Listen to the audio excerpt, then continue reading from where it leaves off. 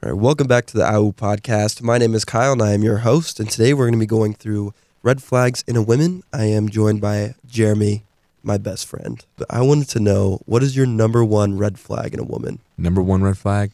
There's a bunch of small ones. It's hard to pin like one like huge one. Lamb on me. The first one that like is just like a safe thing to have as a watch out for red flags is music taste. You know, they have the wrong music taste. So what is like the wrong music taste? I don't like country, of course. Or when they say, "Oh, I listen to everything." It's fine. That is a red flag. It's fine if they say they listen to everything, or even if they do. But if they're not passionate about like certain songs, certain artists, big red flag. What are your other little ones you got? Well, now I just was discussing this with one of my coworkers today. The privacy screens. Have you seen like those that tinted privacy? You know, when you tilt your screen, it's like you got trust issues. That's like if you invest in that, I'm like that's kind of weird. Yeah, a little bit. Yeah, I guess that's fair. And then to go into the opposite direction, if you don't have a lock on your phone, if you don't have a password, that's weird. I talked to a woman and I picked up her phone and I swiped up and it went to her home screen. I was like, "What is this? Why?" That's a red flag. They don't have a... That's valid. Right?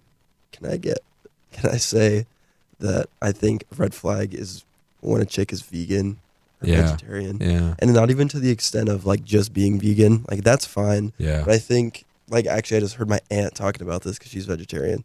When they think that being vegetarian solves all these other problems, that definitely doesn't. Like just being vegetarian is fine. But when you shove it down everyone's throats and tell them how much it helps your health, when it in reality doesn't. Or just being passionate about it. You can't be too passionate about being vegetarian. You got to be a little ashamed of it. That's valid. Yeah. Yeah. If someone asks you about it and then you just go off a rant, like, I mean, I know someone asked, but like no one asked. They're friends. If they, I guess that's our red flag. Or if they talk about their friends too much. Or too little. I don't know. I don't mind that at all. I think it's fine. Yeah. Definitely would be our red flag though, because I talk about you a shit ton. I know, right? That's what we do. That's what we do. But I guess like if they complain about their trips, because like all girls have so much drama. But like if you're just like talking to a girl, you meet her and you hang out for like the first time, and within that first time, she starts going on even small rants about the drama between her friends. Okay, yeah, that's red flags. Can it be a red flag for a girl to tell you, like, when a girl tells me, "Oh, I hate drama. That's why I hate hanging out with girls." Yeah, I feel like that's a massive red flag. Yeah, that means you love drama and you want to fuck up everyone around you. That's what I'm saying. Any chick that's told me that has never been out of drama. God, they're always facts. Dead in it. Yeah, but they say that they hate it. It's so true. Basically, just anything that they say, take the opposite. Oh my gosh, I hate drama. Or if they agree with everything you say, you're yes man. Yes man. Yeah, I hate that. Red flag. I can never deal with that. Yeah. I'm bad at that. Yeah. I don't know. This is a little bit shallow of me, and I try and look deeper about this, but like snap score.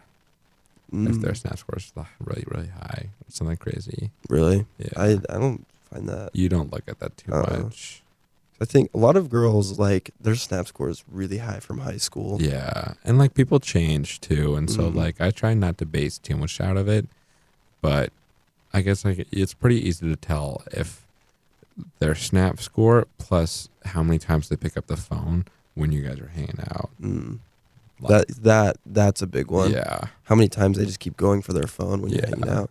Because either it shows that they're nervous or they're so independent on their phone that they can't. Either way, like either or, it's bad. Is it a red flag? I know that you do it, but for me, it's like a little bit of a red flag when a girl has her location on Snapchat to everyone. You think it's a red flag? I think it's a little bit of a red flag. Yeah. Why? I don't know. Just like when first adding someone, they just like add a bunch of random people, but they have their location on.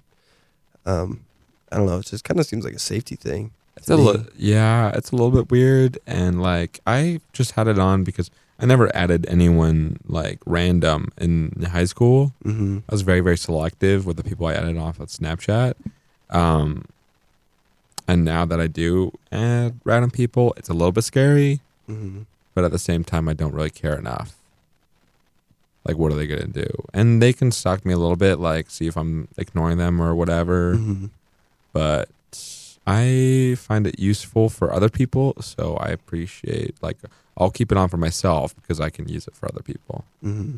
If I use it, then it's valid. It's just like the fact of just adding a bunch of random people and them knowing exactly where you are is just kind of like it's a little bit scary weird to me. Yeah, but also just like my location goes to my apartment and my building of 8 apartments. Mm-hmm. And each apartment has 6 different people living in them. So like, do you think if you lived in like your own house, then that would be a little bit more concern you scary? more? Yeah. Even with our new apartment that we're hanging into, it's still going to be an apartment. Like, It's still gonna be a complex. You can't pin it down. Mm-hmm. So if I lived in a house, I'd be more scared. Maybe I'd take it down. But I find it so useful when other people have it on. So useful. It's so nice. I love it. You stalk people though. I do. It used to be very, very bad. Now I don't do it as Is that much. a red flag? If a girl stalks you on Instagram before? No way. No? That's such a green flag. I agree. If they follow you on Instagram before, shoo. Yeah. I love that. Such a green flag. Sometimes it can be weird. Like that one chick I was just telling you about.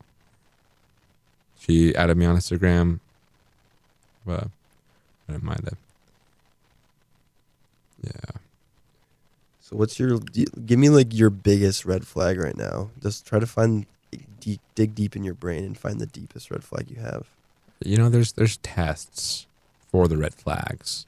Like when you ask them really, really weird out-of-pocket questions, and it's all about the response to those questions. It's true.